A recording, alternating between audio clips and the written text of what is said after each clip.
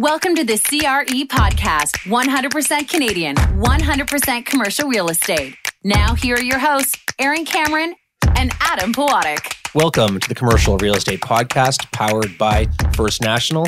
I am Adam Pawadic, sitting here with Aaron Cameron. Our guest today is Michael Brooks, who is the CEO of RealPAC.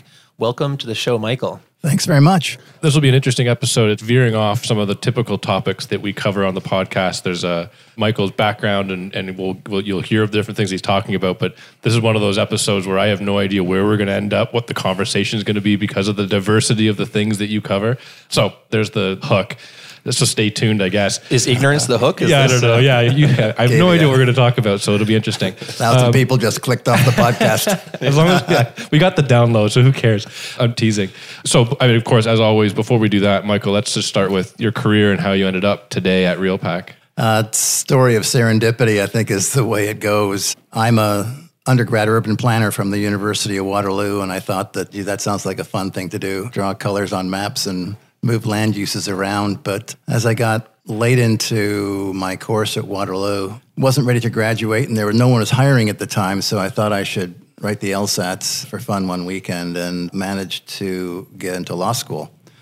He's not lying either. I know this story. You literally just decided, hey, I'm just going to write the LSATs. I write the LSATs, with no prep, no studying. Nothing. Squeaked through, managed to get into Western for law school. By the way, I had a lot of fun in university. Those are two really good schools. And when I graduated from Western, I thought I'd be the only guy on the planet with a mix of planning and law. I figured, I can write my own ticket. Clearly, that should happen. One of my interviews was with Jane Pepino, then with a small boutique firm. Jane is famous for being one of the best municipal lawyers in the country. She's also famous for being on this podcast on a previous episode. She's a fantastic lady. So, I walk into my interview with Jane, and I wasn't quite sure what she did. Jane, what exactly is your practice like? And she held up two of those little blue booklets, which was how they used to publish law in those days. One was the Municipal Act, one was the Planning Act. And she says, this is all I do.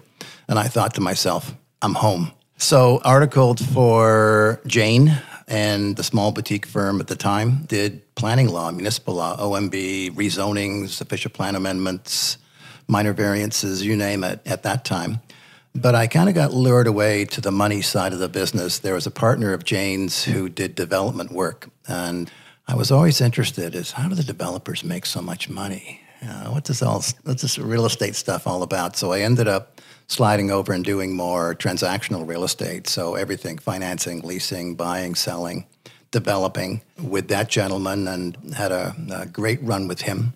And changed firms to bigger firms a couple of times. Ended up back with Jane at Airden Burles in 1990 and have practiced commercial real estate ever since. There are some side stories, of course, along the way. Got bored with law, if you can believe it, after about 3 years, and so decided I'd do my Master's of Laws part-time. Got interested in business law and business generally. It was an LLM in business law. And then I decided maybe I'll do my MBA as well. Did my MBA during the recession of 1990 to 1995. I was kind of underemployed, not really too busy at the office. Did it part-time up at Schulich at York University. Really enjoyed the learning part of it. Realized that I'm a lifelong learner. Really like the stimulation of other people's perspective and other topics and other subject matters. Finished the MBA in 1995 while practicing law. Restless again, and rolled right into the MBA, from the MBA into doing a PhD program back at the University of Waterloo, again in urban planning. That was a time when there was a lot of global discussion around infrastructure privatization. Ronald Reagan, Maggie Thatcher was privatizing much of the UK.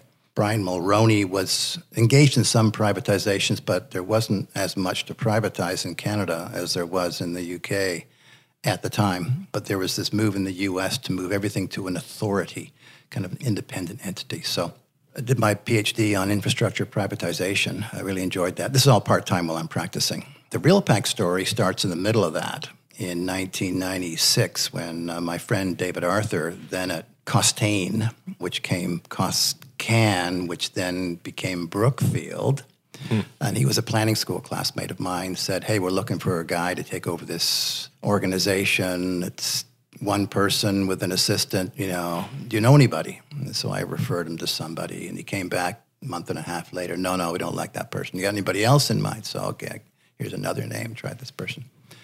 So finally, he came back to me and he said, no, Mike, you still don't like that guy. Is there anybody else? And I said, well, I got the perfect guy, but you can't afford him. That was me. So I kind of joked about it, and we thought, well, maybe we'll do something part-time. Could you swing something, 3 days a week, and you keep your practice going, and you kind of run us 3 days a week. And at that time, we had a tiny little office, 500, 400 square feet, like half a condo, shag rug, oak, double pedestal desk, correcting Selectric typewriter, couch. It was a time capsule of old office. And you loved it. Well, I loved it because I could do so much. It was a platform to do something with. And when I looked at the time at the big U.S. organizations, NAIOP particularly, big platform, big staffs, everything in-house. So lobbying's done in-house, standard setting, report writing, as opposed to just writing the odd letter to government and forming a committee and relying on lawyers and lobbyists outside. So I thought I had a good model to work from going forward. So that was 1997 when I started at RealPAC, and been a fun run ever since. You're not in the same office anymore. No, I think we have number 4 or 5 now. So we are up to 12 people. We're at 5,000 square feet. We've quadrupled our membership. I think we're around 25. Now we're at 100. So pretty much have every big commercial institutional real estate company in Canada now. So that's probably a good segue into what is RealPAC? If someone's never heard of it, maybe what would be the here's what it is. I think I'd say it's a typical trade association, but you could boil it down into 4 pillars. The connect thing, obviously, is connecting the C-suite with each other. Unlike other organizations, we're a C-suite representative organization, so CEO, CFO, senior VPs through our various committees. So connecting those people to each other, and just those people, I think would be a primary focus for us. The advocacy for many of our members is the number one driver of membership. We're the only organization outside of maybe Build in the GTA with 3 full-time equivalents lobbying all the time for our industry. So international work around accounting standards, around tax, around ESG, national work around REIT legislation, maintaining that, Securities Commission, OSFI, regulatory bodies, and then land use issues across the country. So that's OMB, that's Bill 108 in Ontario, that's rent control in Quebec and BC, it's property tax shifts in Calgary, it's everything. So that's the advocacy part. And then the support and educate parts of it really are doing research for the industry, cost sharing, whatever the industry needs, whether it's benchmarking or best practices, global research on certain issues. So I've mentioned that some of our top current projects include PropTech, what's happening around the world on that, ESG, environment, social, and governance. Boy, there's a huge tailwind in that sector affecting all of our members. Diversity and inclusion is a big issue that's catching on globally as well with my peer trade associations. So that's relevant. And then the smart cities piece, which I think Sidewalk Labs has put on the table for all of us to think more deeply about. Those are 4 big projects for us right now. Let's grab one on the smart cities concept. Maybe just define what you interpret that to mean. And I don't know if you want to talk about sidewalks in particular, or if you want to just maybe in general discuss where smart cities come into play with real estate and how that's going to change the way our industry kind of operates today. And what you're advocating for specifically. Yeah, maybe do RealPAC's perspective, but then your own personal perspective on it. Well, I think RealPAC educates me, and as we do research in our office, again, I've always been a lifelong learner. I think it's my job to learn and change and adapt and be adaptable. So the sidewalk piece, and there'll be varying views out there about Sidewalk Labs. And for clarity, in the event that you're not familiar, Sidewalk Labs is a Google initiative in sort of the southeast side of downtown Toronto, where they've kind of got a big chunk of land, and they're proposing to build, millions and millions and millions of square feet of mixed use. And they're calling it a smart city. Can we define what is a smart city? It sounds like a buzzword. The city's smart. I don't understand. Does this mean moving sidewalks and they're reading my mind? What does it mean? I think, but that's exactly the issue. The smart city in Google's mind is very tech enabled. it's not everybody's vision of a smart city. So take the example of automobiles. Is a smart city one where everything's autonomous, or is a smart city one where everybody's riding bicycles? There's a high-tech vision and there's a low-tech vision. It's one of those. There's a strong government intervention vision, and then there's a private market vision. Which is it and where is it on that spectrum? So I think really part of the exercise we're doing now is to try to define a smart city. And what I think you do is you start with goals. What is the goals of a city? Smart, or whatever you want to call it, innovative. One is health of its citizens. So that's air quality, that's the sustainability piece. Efficiency, don't spend money duplicating services. Part of that is the anti-sprawl piece, but also part of it is maybe getting people out of cars and into transit, better use of, and moving goods and enabling goods to move around the city. I think part of it is also success and efficiency of the people who are living there. Are they successful? Is there GDP growth? Is it attractive to immigrants? So I think you start with... Is there and there must be an affordability component too? I think making it smart, all these things sound great, but they would be expensive, wouldn't it? It's funny, I had this debate this morning with somebody. I think the affordability is a consequence of the policies that you enact along the way. We know that Toronto is getting very expensive. I've been critical of some policymakers of getting on the supply bandwagon too late. This should have happened during the Liberal government. This should not, or before. This should not have waited for a Conservative government to get going on this. If you look at some other cities around the world, which ones are huge cities that don't have affordability problems? Tokyo is kind of my poster child right now. And what differentiates Tokyo from Toronto is that their affordability index is way below all other major cities. They've done a very good job at maintaining affordability in their city. Part of that reason is because they have high-speed rail access from outlying centers. Now, can you imagine, let's say, Aaron, you wanted to live in London, Ontario, or Guelph. You can afford a house there. It's a nice lifestyle for a family. You can get your kids into soccer and hockey and whatever. If you could get to Toronto in 30 minutes on a train or 20 minutes, that would be a viable alternative. That's Aaron's current commute, I think, from Etobicoke. And for anybody not from the geography, London's 2-hour drive, Guelph's probably an hour and a half, and Etobicoke, where Aaron is now, is probably 20, 30 minutes. Well, or an hour and a half, depending on the day. Yeah. I mean, I'm jealous of Japan because they have that Shinkansen train, which has a top speed of 320 kilometers an hour. So would you call Tokyo a smart city?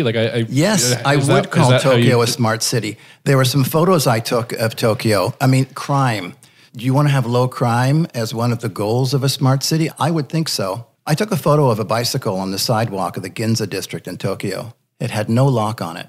When was the last time you saw a bike without a lock on it and you'd say right away, that's going to get stolen in about 20 minutes? I have two employees that work here who have had their bike stolen the last 2 weeks, both of them with locks on it, and the locks were taken off. So, yeah, fair enough. Good point. Yeah, and I didn't see any homeless people in Tokyo.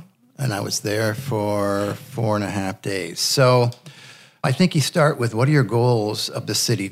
Forget the smart part of it. What are your goals of a successful city? And I think you work forward from that.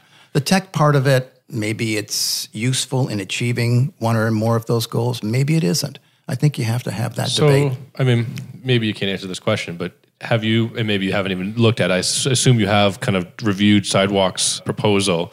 Are they getting it right? Do you think that they're on the right track, or are they kind of misleading this concept of a smart city? So we have the full booklet, is it 15,000 pages or something, in our office, and one of our staff has read it. I have not read it. I've just had the tour and I understand most of the elements. I like a lot of what they're doing. I like the cross-laminated timber, although they will build the tallest CLT buildings yet in the world. I have toured 33-story Ho-Ho Tower in Vienna, which is currently, I believe, the tallest cross-laminated timber building, and it's actually a hybrid. It's got concrete in there as well as... Well, for the elevators, right? For the elevator core and for some stability as well. So, I mean, that's a really interesting innovation. The movable sidewalks that allow drainage, I think, is really interesting. The fact that they have power over Ethernet cables, that's not new tech. That's Cisco's tech. That's been around for a little while. As to what it's like running a whole building over Ethernet, I'm not sure. I think what's daunting about Sidewalk Labs' proposal is that it's everything new all at once. And would it make sense to maybe pilot some of that stuff on a smaller basis? The concept is to take a leap forward It's rather a than big iterative leap steps. with a group that are not developers. Now, they're smart people for sure. I don't know, my experience, my gut on this is that, could we just start a few of these things slowly and assimilate it and try to understand what the unintended consequences might be of this or that? But for sure, it's a really thoughtful, it's like, in many ways, it's like a concept car. This is a concept car that's kind of out there. But do we really want to make it mass production, or do we want to kind of test out the concept car for a little while? Well, out of their longer term plan, I believe that the 12-acre site they have now is the concept car to then develop it into a much larger area, which I think has caused a little contention in the city. But I do know that if we are using Sidewalk Labs as the poster child for smart cities, affordability is at the forefront of their considerations for how they're going to put this together, which is nice to see. Yeah, as to whether enough is enough to move the needle will remain to be seen. I mean, it's market housing for the most part. It will have an affordability component, but the supply issue is another issue that we need a lot more supply to stop the upward pressure on pricing and try to hold it for a while. We recently had an episode with Wendy Waters from Great West Life Realty Advisors. She's part of their research group, and her statistics were saying, 230,000 new migrants to Toronto every year. So just based on that, you need to build 230,000 new housing units just to satisfy the demand that's coming in, not let alone the demand that exists already. I mean, it's daunting, quite frankly. And we don't have the labor to build No, that. it's not. No. No, Or the land. It's just going to get worse and worse. So, buy apartment buildings. So we've kind of weaved through this as part of the smart cities. I guess you mentioned ESG. Maybe describe what that means to you and what how RealPAC is promoting it.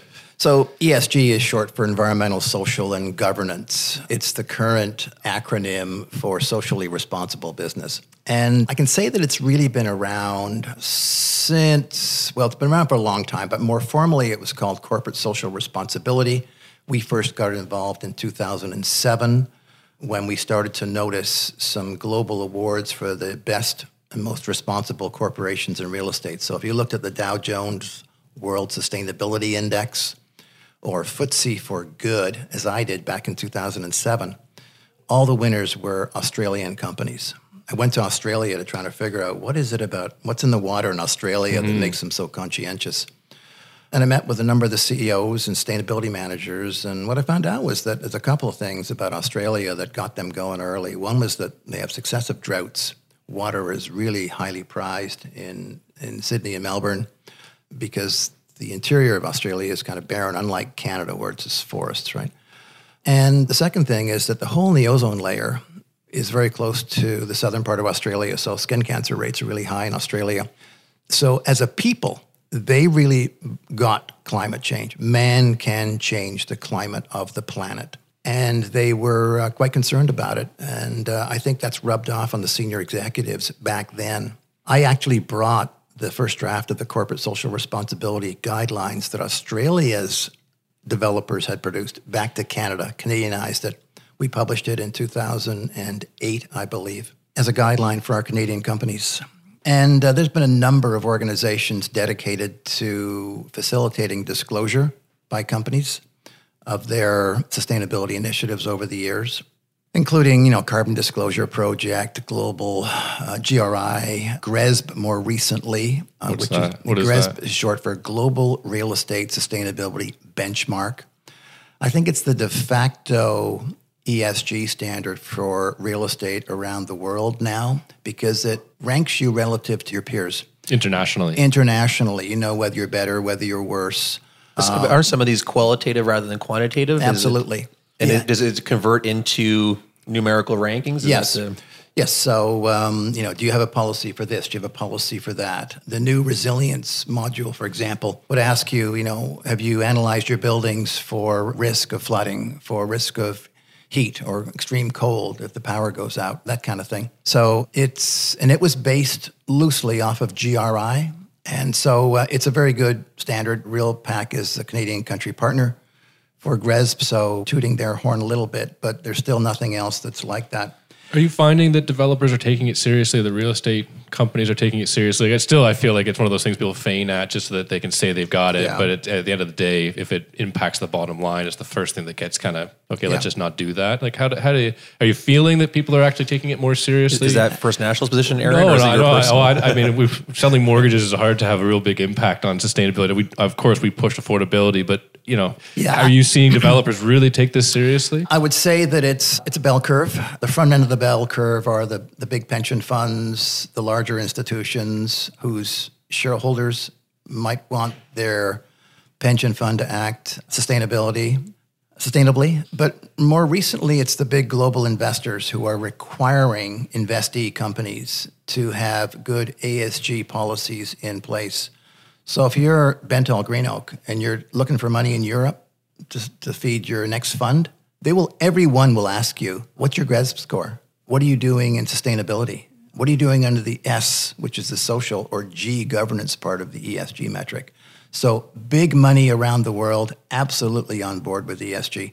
I think increasingly tenants, large bank tenants, for example, might ask Cadillac Fairview or Oxford, by the way, tell me your sustainability initiatives for this building, because before I decide to become a tenant, I want to know that you're a good landlord and you're conserving water. So it's above and beyond just being LEED certified. Yeah, I mean, LEED is a proxy for that, but part of the key metric that I look for is authenticity.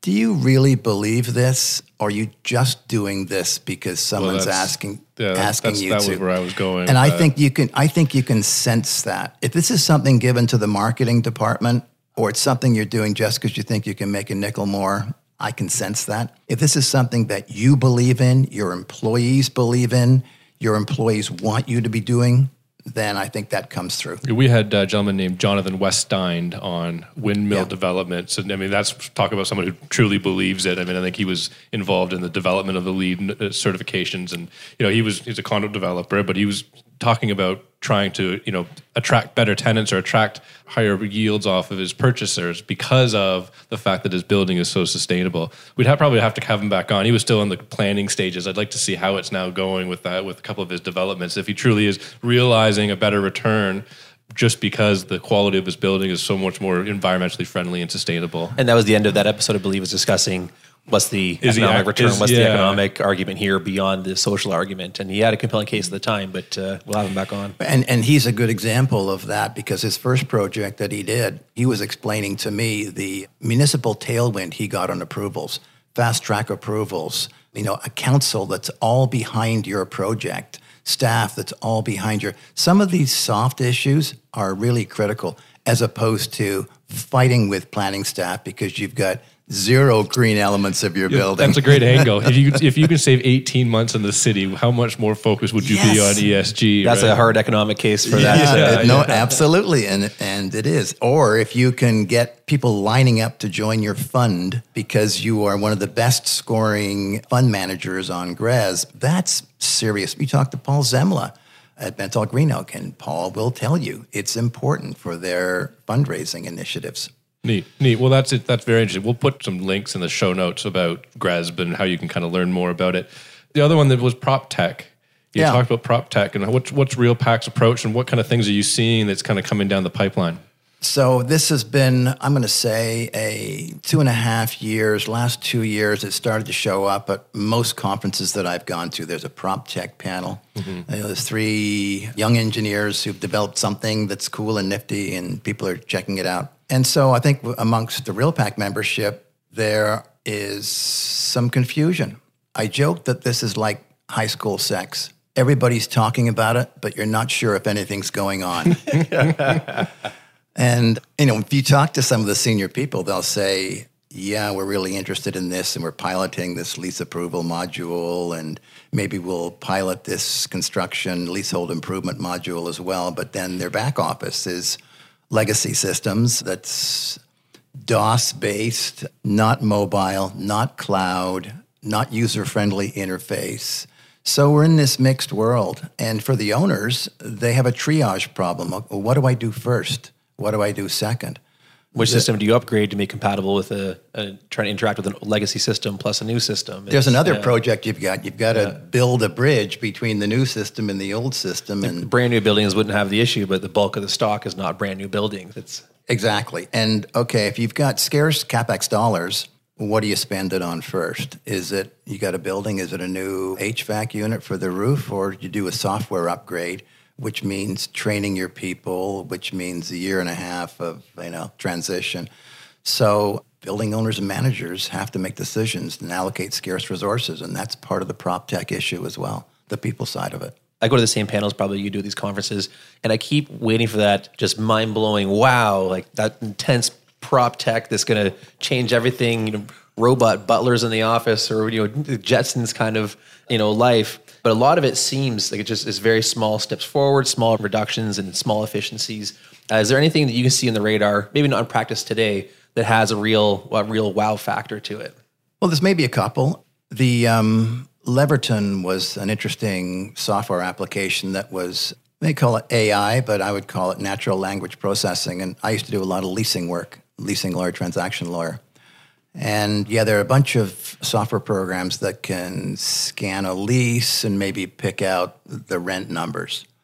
This AI program developed in Germany could scan a lease and could read words and understand what the words meant and be able to give you a full qualitative analysis. I mean, literally putting some lawyers out of work. It got recently bought out, but I was very impressed with that technology because it's the first time I'd seen that. So I would say that is positive. A lot of the smart building and the sensor technology, I think, is perhaps the most useful. Deloitte is a good example. Deloitte's office, where they have little sensors underneath the desks, so they can tell whether someone's knees are there or not. So they have a real-time occupancy screen in their lobby of their building, Bay Adelaide Centre East, which I thought, I haven't seen that before, and that's pretty cool. Okay, that is cool. That's a little bit of wow factor. That's wow factor. I just like that they've got the statistics live in their lobby. You can see who's at your desk at any time. It's a little bit of Big Brother, though, isn't it? The thing is that it is Big Brother, but it's not who's at your desk because you don't own a desk. Right. It's hot desk, right? So you find a desk that's available, but it'll tell you where the desk that is available is, and you plunk your laptop down and away you go. What if you could reserve it with a bag of potatoes? There's workarounds. Yeah, so that's interesting. I'm duly impressed. I like these answers. Yeah. This is We had, I can't remember now who said it. We've talked about it so often, but we've had blockchain specialists on a number of times, and they've been talking about smart contracts and how I think it was Dream in Europe using smart contracts and using blockchain technology for lease transactions and things, which I don't know. And then that stuff, the same kind of thing. It seems like it's just taking forever. Everybody's talking about it. Everybody says it's interesting and they see the benefits, but no one's actually doing anything about it or I think it's early days. And the more you get into the black box, the more you start to question, what's in the black box and what decision is it making for me that I don't know about? And what assumptions is it making? And would I really agree with all of those assumptions? This is almost back to our discussion around a smart city. Let's start with what are your objectives as an owner? What's your brand as an owner? What's your objectives as an owner? What do you want to achieve? And then how does the technology help you achieve that? And right now we've almost got it spun around. So we're focused on the toys and not the objective. So I think it should be the other way around if you're an owner. Start with what do you want to accomplish? What do you want to be known at? What can you achieve with your scarce CapEx dollars? And then triage based on what's the biggest need I have today. I don't know if you looked into this aspect too in depth, but if you were a building owner and you had, a 1970s build office tower and nothing significant had been done to it, what would you do for the most immediate, return or improvement on your building? What would you put your scarce CapEx dollars into?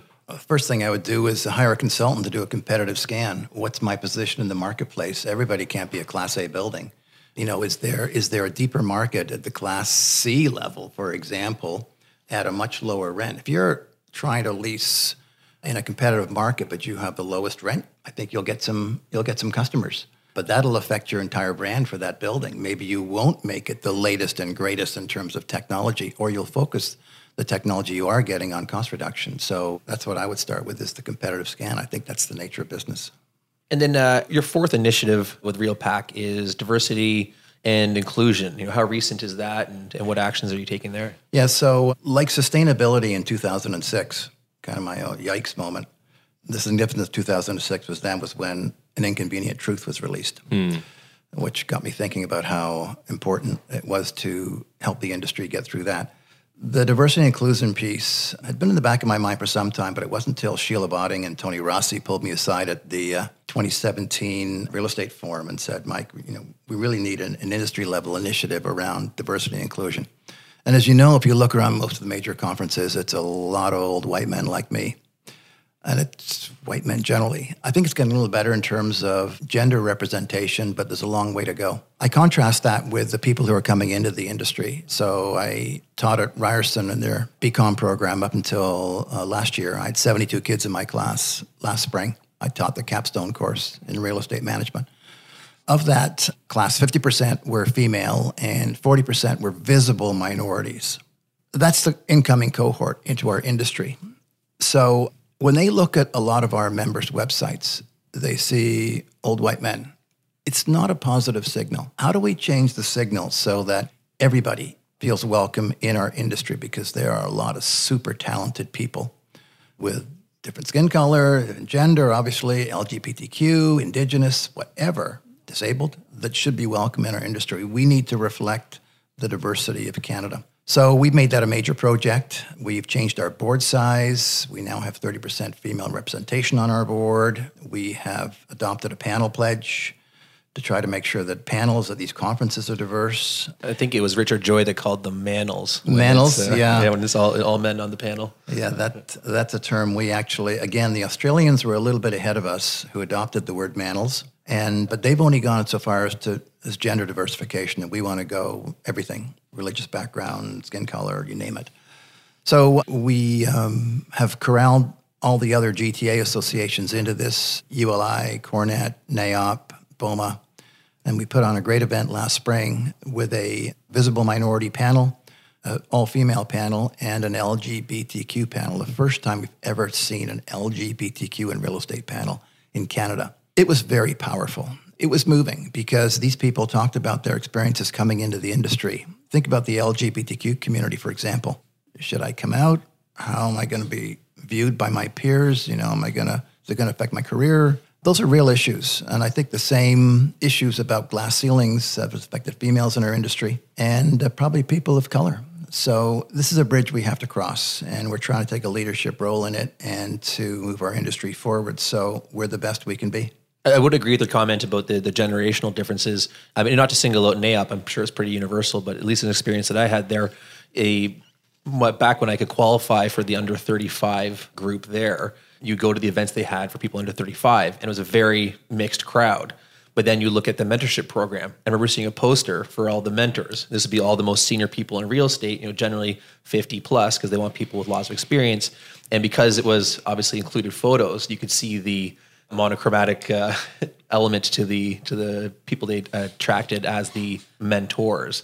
But of course, go to the under 35 and it's a totally different scene. Yeah. So there is a time function to it for sure. And we have to dismantle those institutions. So, and NAIOP is doing it as well, and it's a good example.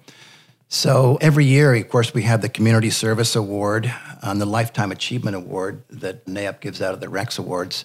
And we've had the past presidents be the ones to make the decision. With the more recent exception of Emily Hanna, it's all old white men. And last year on that call, I said, this is wrong. We need to have, because we're self-selecting. We're just picking other old white men to give these awards to. Let's mix this group up, or let's have some oversight so we have a representation from the younger group and all of those communities. And let's try to broaden this out and send some signals to the industry that everybody's welcome. Especially when, we operate primarily in Toronto, given that we are here, and it is a very diverse city. It's an extremely diverse city. And you're right. It's different other places in Canada, but it is a message we need to roll across as Canada. So to get back to RealPAC as an organization, since your time there in the mid-90s, is that when you started? Yeah, late 90s, yeah. What's the biggest advocacy win or the advocacy win that you're the most proud of? I'm not sure if this is the right answer, but I'm going to say there's three that I think were big wins, and they're all totally different. The first one was on telecommunications, and this was the issue of mandatory access. So one of my first big lobbying issues in the late 90s was when telephone was deregulating, and you had, Bell in the east and TELUS in the west, and all of a sudden they could each encroach on each other's territories, and so can all these new upstarts. The policy was facilities-based competition. From my perspective, the issue was a loss of property rights because apparently these telephone companies could kick their way into your building and install their equipment in your telephone room without any license or any say on the landlord at all. And we sued. the CRTC. And that really backed them off in terms of that, progressing that. So I think that was a big win for property rights early in my career there. I think the second big win was saving the REITs from the so-called Halloween massacre, which was October 31st, 2006. You remember that the federal government eliminated income trusts as a flow-through vehicle in Canada, and the REITs were spared. At least most of the REITs were spared. The seniors housing REITs weren't, and nor were the hotel REITs, because they believed that was an active business. Meaning it'd be taxed pre-distribution? Is that the... Meaning you'd be taxed as a corporation. They enacted these SIFT rules, which had the same effect as taxing you as if you were a taxable trust as opposed to a flow-through trust. So everybody listening who has a job at a REIT, say thank you. No, that was a huge win for us. And we had been meeting with federal government and showing them how much the REIT industry was growing around the world. So I think that was a big help. And then finally, Bill, I've told our members, Bill 108 is the biggest single win that we have had on the land use provincial policy side since inception, because it included everything that we didn't like about development. The high unregulated taxes and fees in Section 37, the fact that parochial municipal councils could, in essence, prevent development, force housing costs higher by not having an appeal right to the OMB, not having a paternal oversight from adults. So all of those elements, the housing elements, were big wins for the industry, and hopefully they endure. And then looking forward, we look backwards. Looking forward, if you could wave a magic wand and just dictate to the city one item. Or the province. Or the federal government. Any level. Of course, you operate at multiple levels. So if you could just dictate one change to further enhance our industry, what would it be? I think it would be development approval timelines. We need to Singapore-ize our development approval processes. They are stuck in the 50s. They're paper-based in many municipalities. I've often thought, what would Google do if it ran City of Toronto planning? You know what they would do? They would probably triage all development applications into, simple, medium, and hard. The simple stuff would be automated. You submit your plans electronically. They get scanned for building code approval automatically. You get your approval, yes or no, in 1/2 of a second. 1/2 of a second approvals. That's what we need. We need automated approvals. The more difficult stuff, fine, maybe there's a consultation process, but we've got to automate planning in this country. It's the only thing that's not moving. You can't hear it, but a lot of developers just cheered hearing that. Yeah. And then cringe because they're still in the middle of a 3-year consultation process. For 3 years. Yeah. 3 years is quick for some people. It's crazy. We've got to get back to the future. So we covered a lot of topics today, and we've actually done episodes on related to some of these topics. So I'm going to put show links or episode links into the show notes. Jane Pepino was a guest, so we'll put hers in. We did an episode on tall timber. We mentioned that at the start of the show, so we'll put a link in there. Jonathan Westine came on. We'll put his in. It was a green building. And we also covered Bill 108 with the Tony Irwin episode. So I'll put a link for that. And if you want to jump more into all these topics, of course, from Michael's position, he covers, a very overarching position. So these are kind of deeper dives into some of the stuff we talked about. But Michael, I want to thank you a lot for coming on the show today. It was great. Thanks very much. Very informative. It was fun, guys. Thanks for having me. Thank you for listening to the CRE podcast. The information from this broadcast is not to be relied upon as financial investing, professional accounting, or legal advice. First National Financial LP holds Financial Services Commission of Ontario license number 10514 and 11252.